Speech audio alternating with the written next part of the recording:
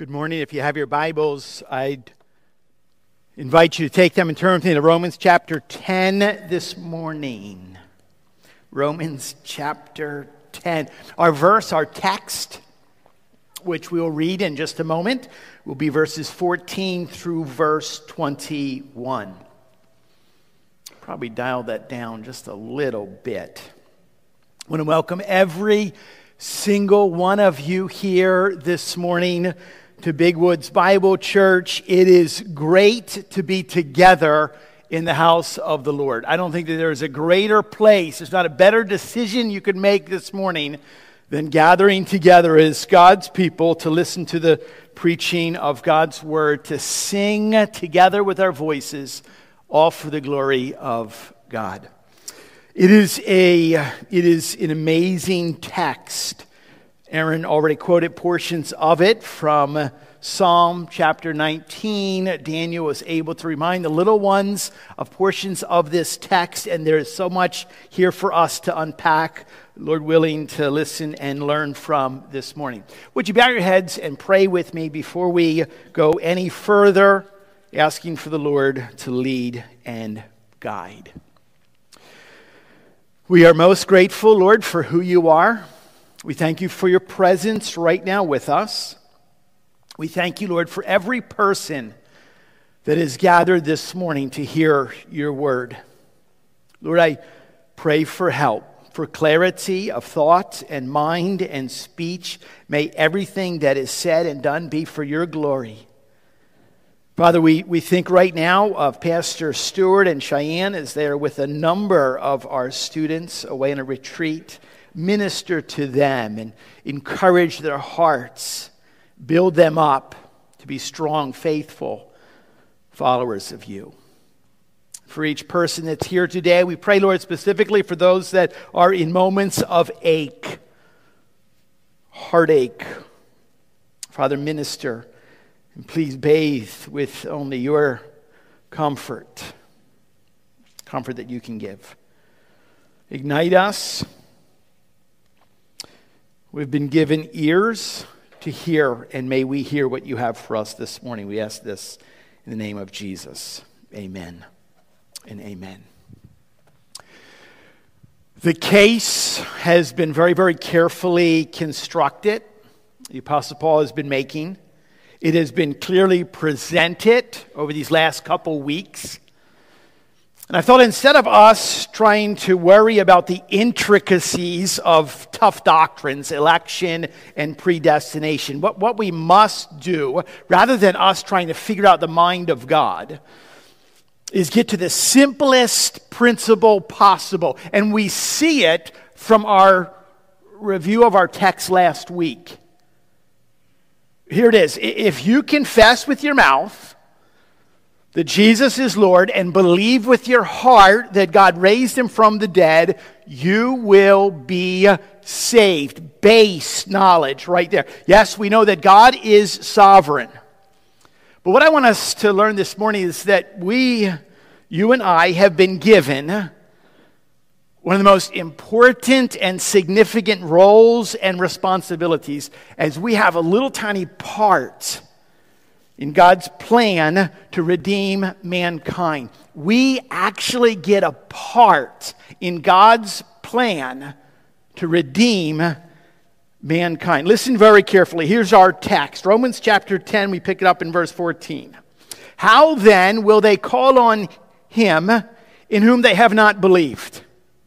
And how are they to believe in him of whom they have never heard? And how are they to hear without someone preaching? And how are they to preach unless they are sent? As it is written, how beautiful are the feet of those who preach the good news. But they have not all obeyed the gospel, for Isaiah says, Lord, who has believed what he has heard from us? So, faith comes from hearing, and hearing through the word of Christ. But I ask, have they not heard? Indeed, they have. For their voice has gone out to all the earth, and the words to the ends of the world. But I ask, did Israel not understand? First, Moses says, I will make you jealous of those who are not a nation. With a foolish nation, I will make you angry.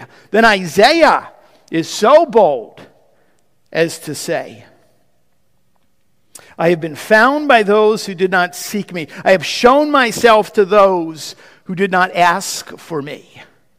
But of Israel, he says, all day long I've held out my hands to a disobedient and contrary people. The word of the Lord. I want to begin a little bit different. I want to begin, in a sense, at the bottom, near the bottom of our text this morning, the latter part of verse 21, when Paul is quoting from the prophet Isaiah. It comes from Isaiah chapter 65, verse 1. Listen to this. God is speaking, I have been found by those who did not seek me, and I have shown myself to those who did not ask for me. Now, this speaks of the fact that Israel, who is God's own, have rejected, yet a message has been made known worldwide, and many have accepted. Think about this for a moment. This is speaking of God in salvation towards mankind. That is justification of us, broken, sinful, sin-filled men and women who have literally been ushered into a personal relationship with Him who is completely, totally holy. We just pause on that. That is God. The work of God, lovingly and longingly revealing Himself to the lost. Drawing us close, stirring up the affections of our heart through what? Through the faithful proclamation of His word from His children. In my notes, I have written, wow. Beautiful. That is beautiful. In one of my study Bibles, it's actually under the heading, The Eagerness of God for His People's Eternal Joy. The eagerness of God. I want us to hold on to that understanding, that truth, as we ask this question this morning, like how does this work? The author actually tells us, and he shows us, and he does it. He starts with a series of rhetorical questions that are very, very important. And as he asks these rhetorical questions, he does it by weaving together several Old Testament quotes. Isaiah 52, Isaiah 53, Isaiah 61, Isaiah 65, Psalm 19, Deuteronomy chapter 30. He does all of that. The first thing that he does is this. He reveals to us what I call the urgency of evangelism. Number one, you woke up this morning. You all woke up earlier than you thought you were going to wake up. And we are impressed with this idea that we live with a sense of urgency. How are they to call on Him in whom they have not believed? And how are they to believe in Him of whom they have never heard? John Stott, the English author and theologian, wisely notes, if we take these verbs, there's actually 5 of them: call, believe, hear, preach, and send, in opposite order, we will begin to see the essence of Paul's arguments, kind of like links in a chain. Christ sends out what? Preachers and teachers. Christ sends out missionaries and proclaimers. Christ sends out heralds. That's us.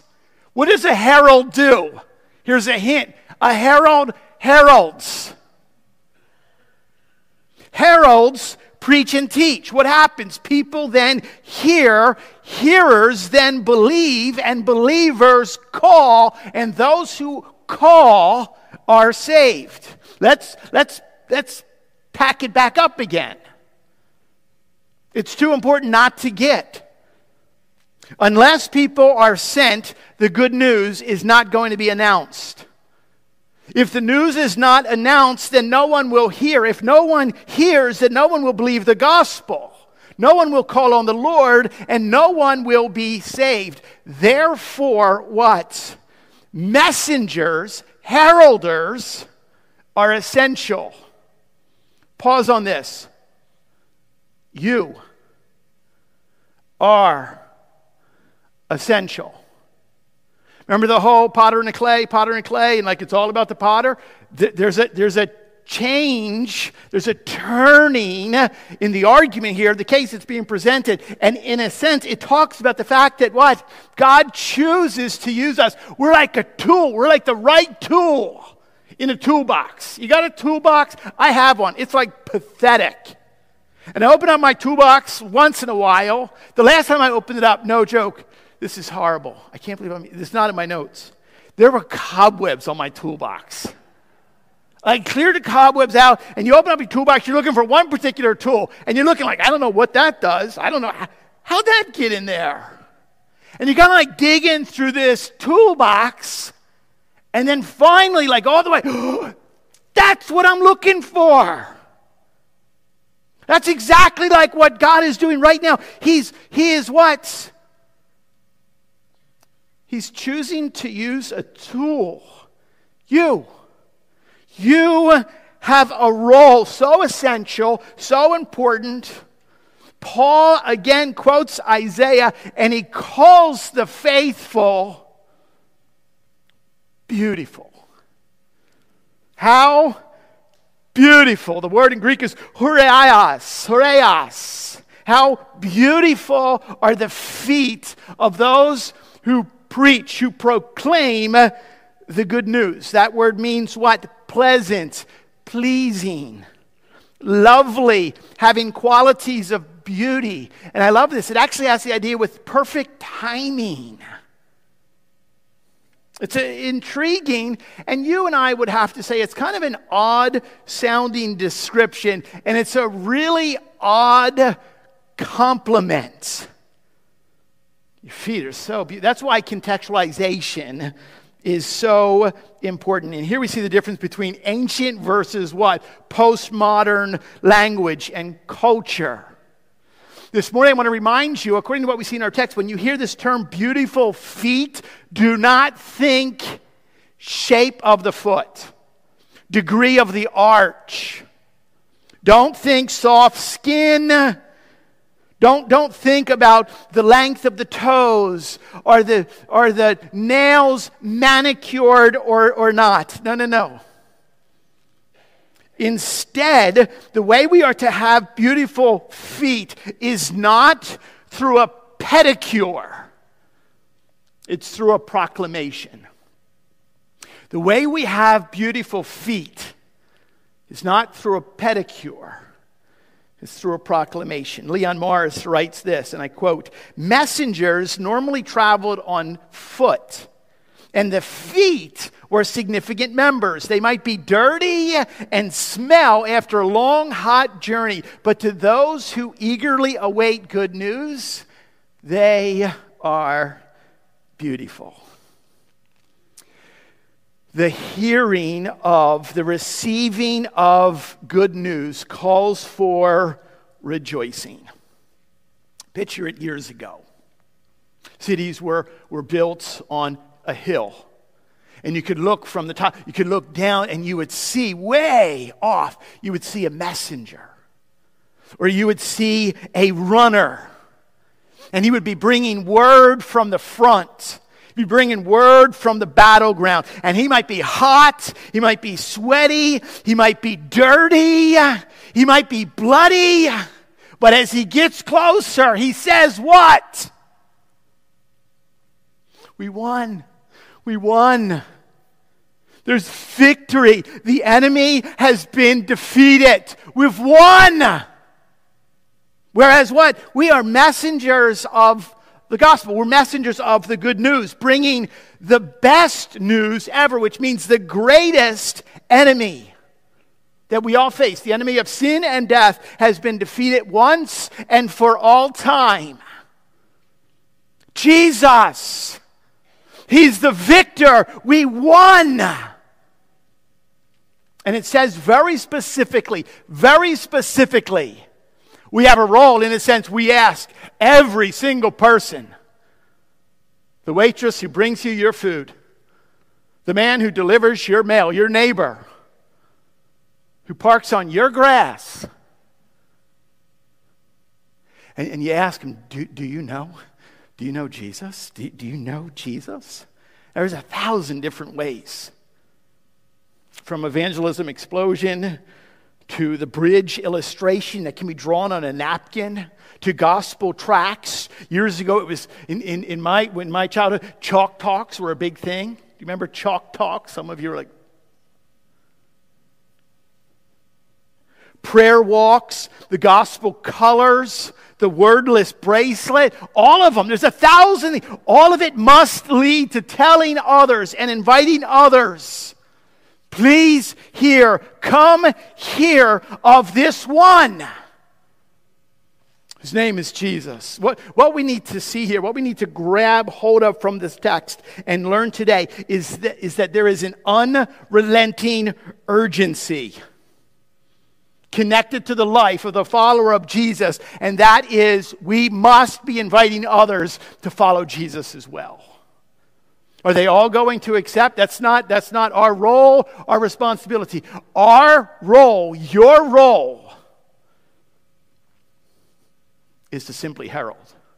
And you can be assured here, okay, let me make something very clear.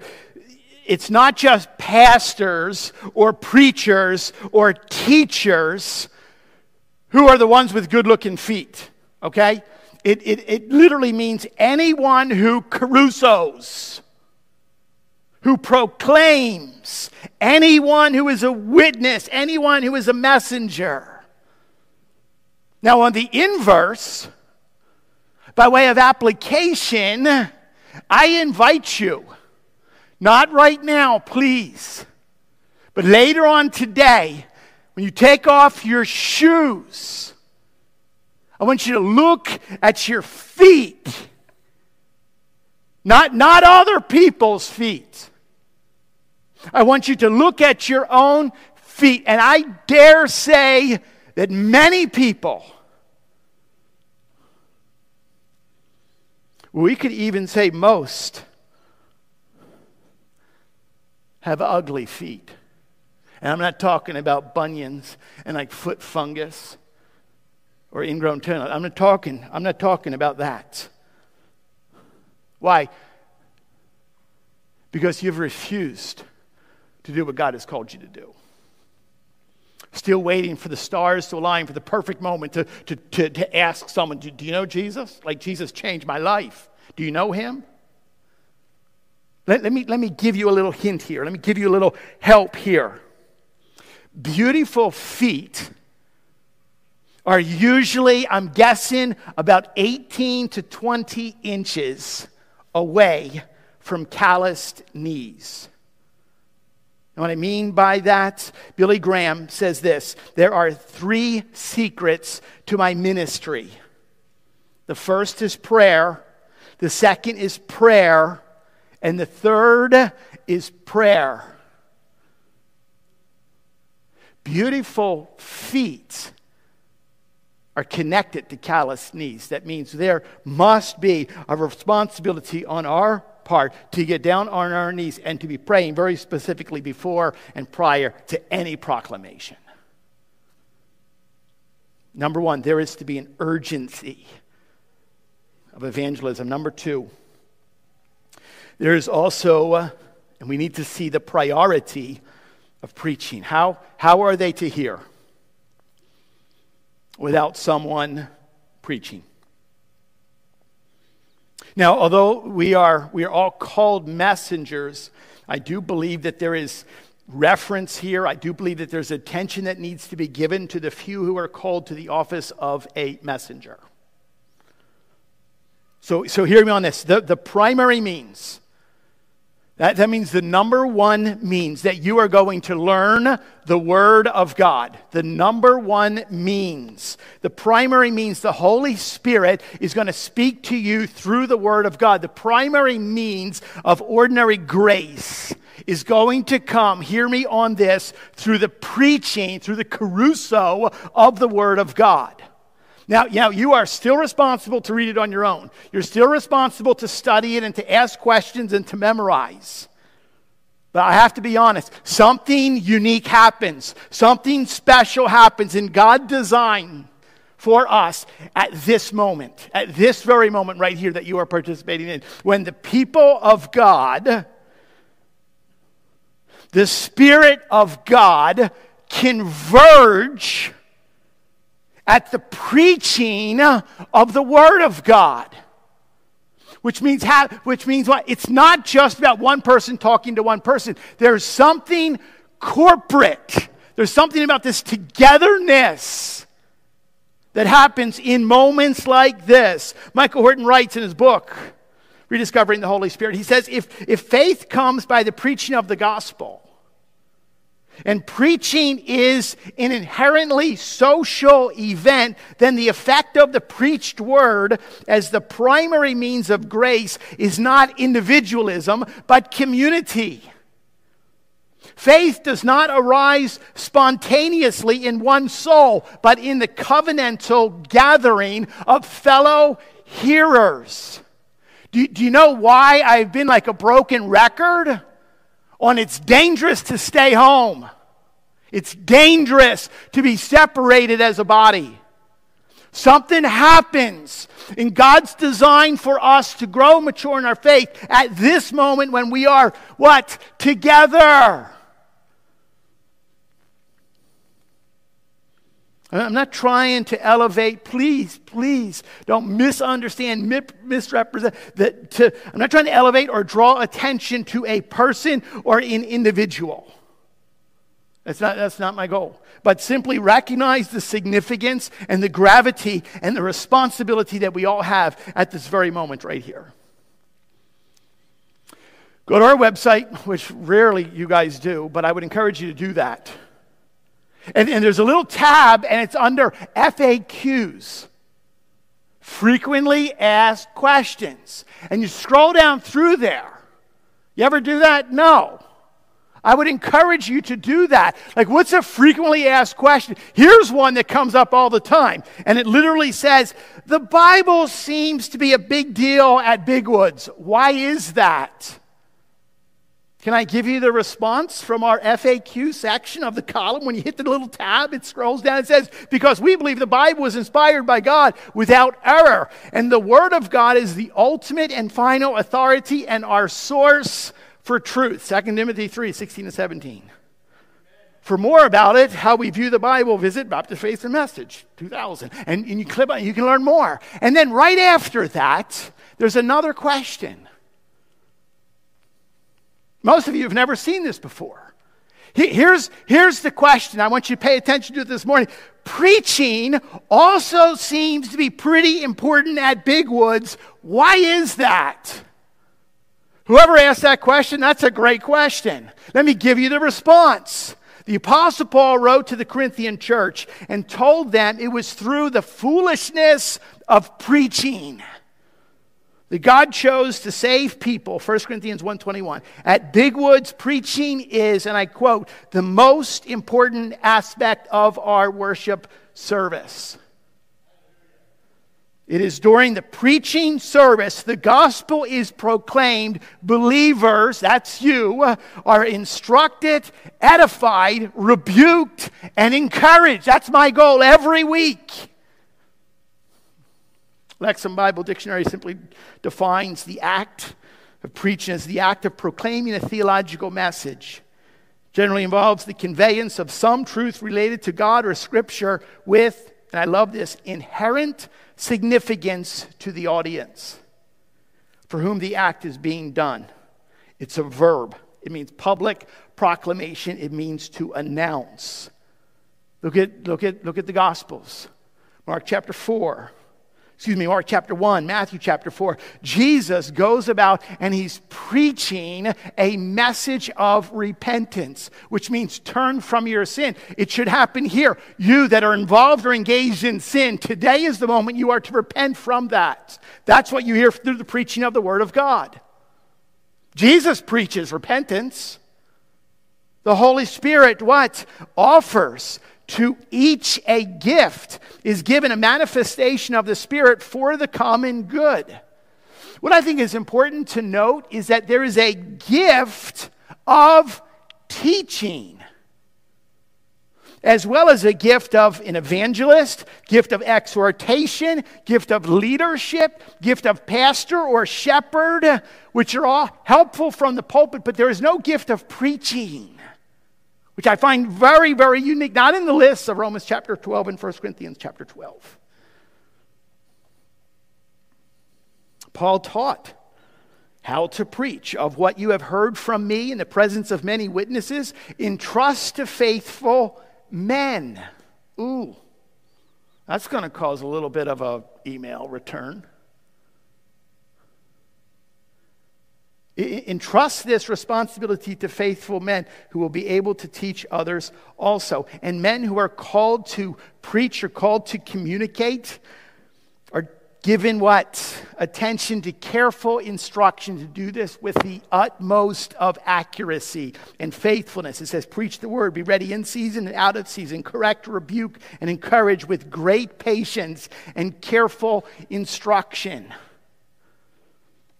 2 Timothy chapter 4, verse 2. Now, even with all of that, I tell you what, still be very careful and guard that it is not to be surrounded around one individual. Neil Pollard writes this, to hide behind the claim of a divine endowment of the gift of preaching. Oh, he has the gift of preaching. He actually says is at least misleading, if not disingenuous.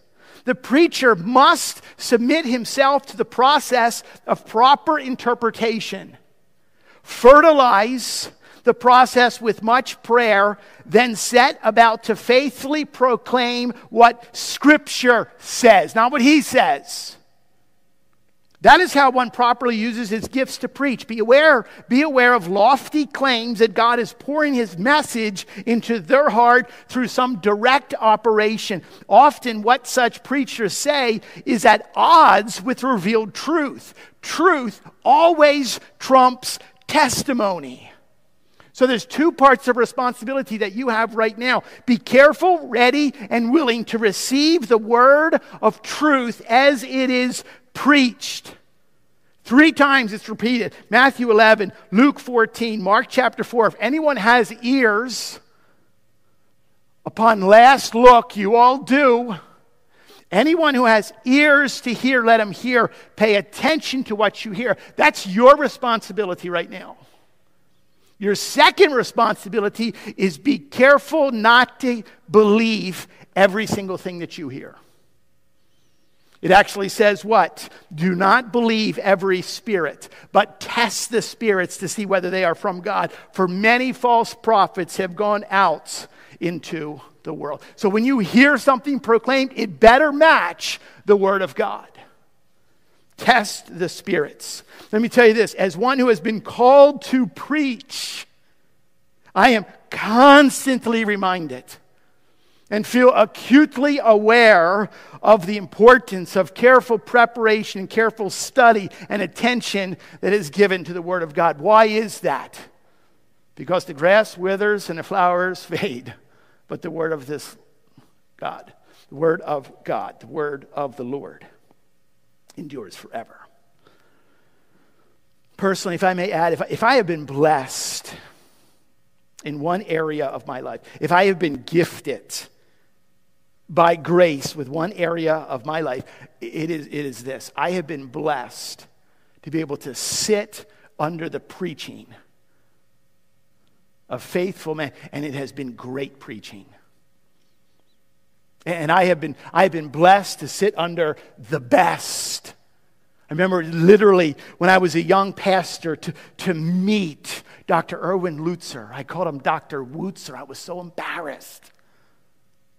I've sat under the teaching and the preaching of Howard Hendricks, of Warren Wiersbe, of Alistair Begg and John MacArthur and R.C. Sproul and Al Mohler and David Platt and Matt Chandler and H.B. Charles. I've been blessed to sit under the preaching, great preaching. And I've also been blessed to sit under the preaching of men you've never heard of and you'll never hear of.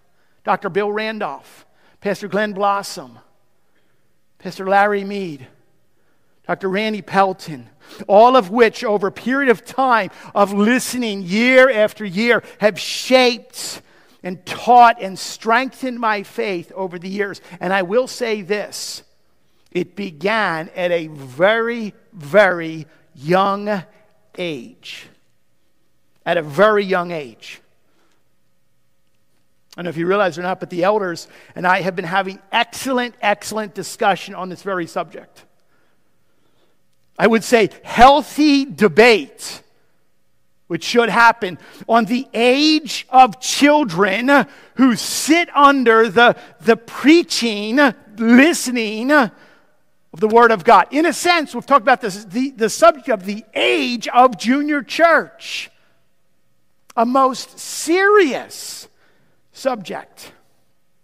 Why is it important? Because we can all recollect horror stories of little ones, little tiny ones who are forced to sit in silence in church, and they're simply brewing in anger.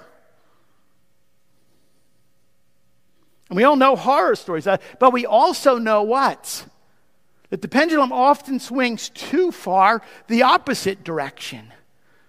So we live in an age of ever shortening attention spans where you have to be fed with 5-minute action-packed music-thumping sermon jam that have led to what?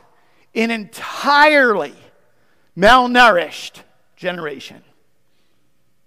An entire generation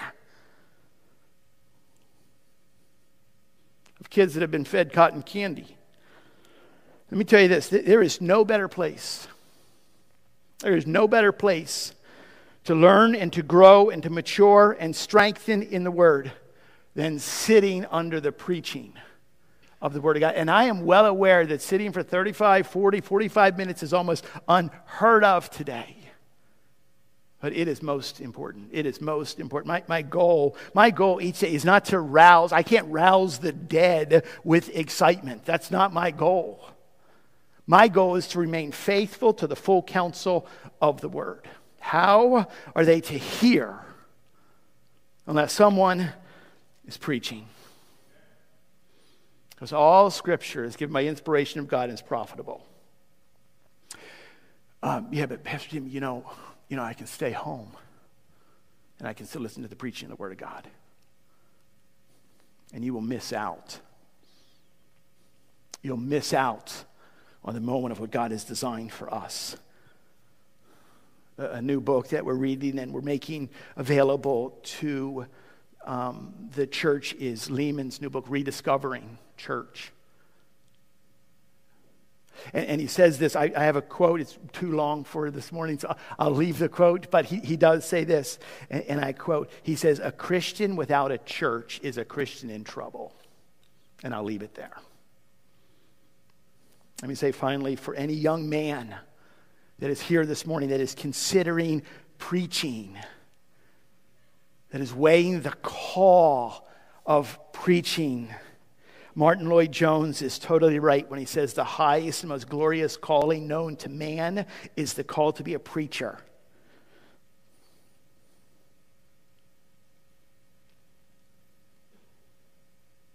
And if he's called to preach, never stoop to do anything else. May that be a word and reminder for young men. Thirdly and finally, there's a responsibility of hearing that is placed on all of us. Faith comes by hearing, and hearing through the word of Christ. Now there's a direct connection here between the spoken word, spoken, enunciated, and hearing. What I find is interesting is there's actually 3 references in the text that we read this morning of preaching. There's 3 references to believing. There's 6 references to hearing, hear, or heard. 6 references. Now we know, it was actually referenced in Aaron call to worship this morning, that there is a general revelation where the creation is, in a sense, what? A testimony or testifies of the Creator. Romans chapter 1, we spoke of that. We learned of that. But then there is this hearing that is what? Special or specific revelation. That is the gospel, the good news of Jesus that is proclaimed through the whole world through spoken word. That's why social gospel's not going to cut it. Okay? You can't just give water. Yes, we're to give water to a thirsty person, water. We're supposed to drill wells, but that's not all we do. It can't end there. There has to be an enunciation, a proclamation of the spoken word. It's the word that works the change. You go all the way back in Genesis chapter 1, verse 1. God said, "Let there be light," and there was light. God in a sense, told. He verbalized what? The light to show up, and it shows up. Jesus told the paralytic, "Get up." And he got up. Jesus told Lazarus, "Come out, come forth." That's why it's so important about this moment that you literally, words are hitting your ears and they're being marinated through your minds and hopefully seeping their way down to your hearts. Charles Spurgeon once said that the effectual call of grace is precisely similar to that of Lazarus. The sinner is dead in sin. He's not only in sin, but he's dead in sin, without any power whatever to give to himself the life of grace. Sovereign grace cries, either by the minister or else directly without any agency by the Spirit of God, "Come forth." And the man lives. Does he contribute anything to his new life? Not he. His life is given solely by God. By God's grace, God's word, spoken word, proclaimed. Even by us, sinful people, words spoken by us are given the power to change hearts. Please hear and feel the weight of your responsibility to listen, to hear, but also to speak. 7 times in the book of Revelation, letters to the churches, "He who has ears to hear, let him hear." And we know that the final verses, we don't have time to unpack all of them, speak of the fact that many, not only the nation Israel, but much of the world have refused to hear, have rejected the word of God that has been proclaimed. But how does it end?